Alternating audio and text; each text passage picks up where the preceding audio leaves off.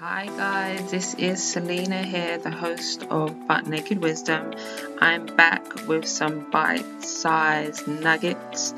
This week I have really been focusing on 3 words which I feel is an important element of every one of our lives, and we don't tend to get to this point of knowing that we are this until we've gone through a lot in life. So the 3 words that are really a focus for this week, and I think should be embedded and ingrained into our DNA, is I am enough. We tend to, get our validation from other people, and that has hurt us in so many ways.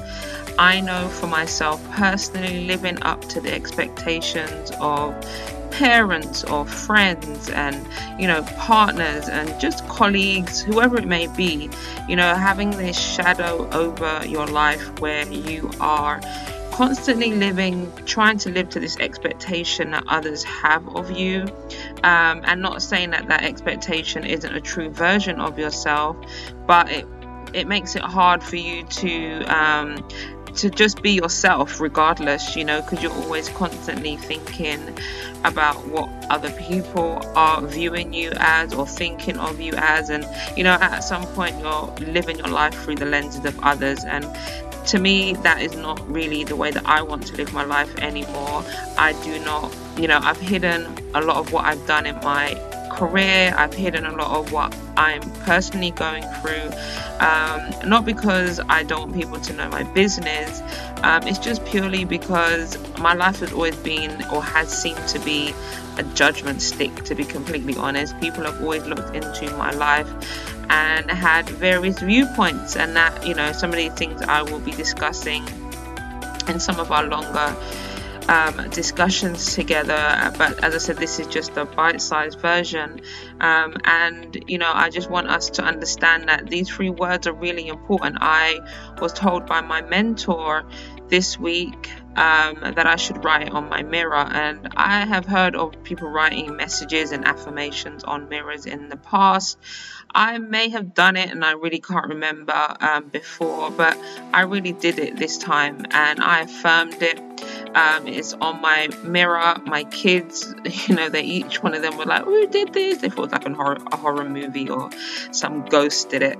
But yeah, it's something that I am going to speak constantly through my life. I believe it. I am enough. I am enough for myself. I do not need to live in the shadow of anybody else. I should not be ashamed of what I'm doing. I should not hide the things that I'm doing. I should be proud.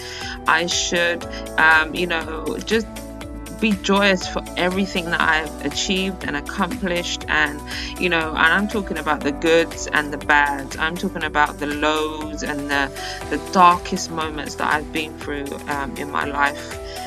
I am enough. I am enough.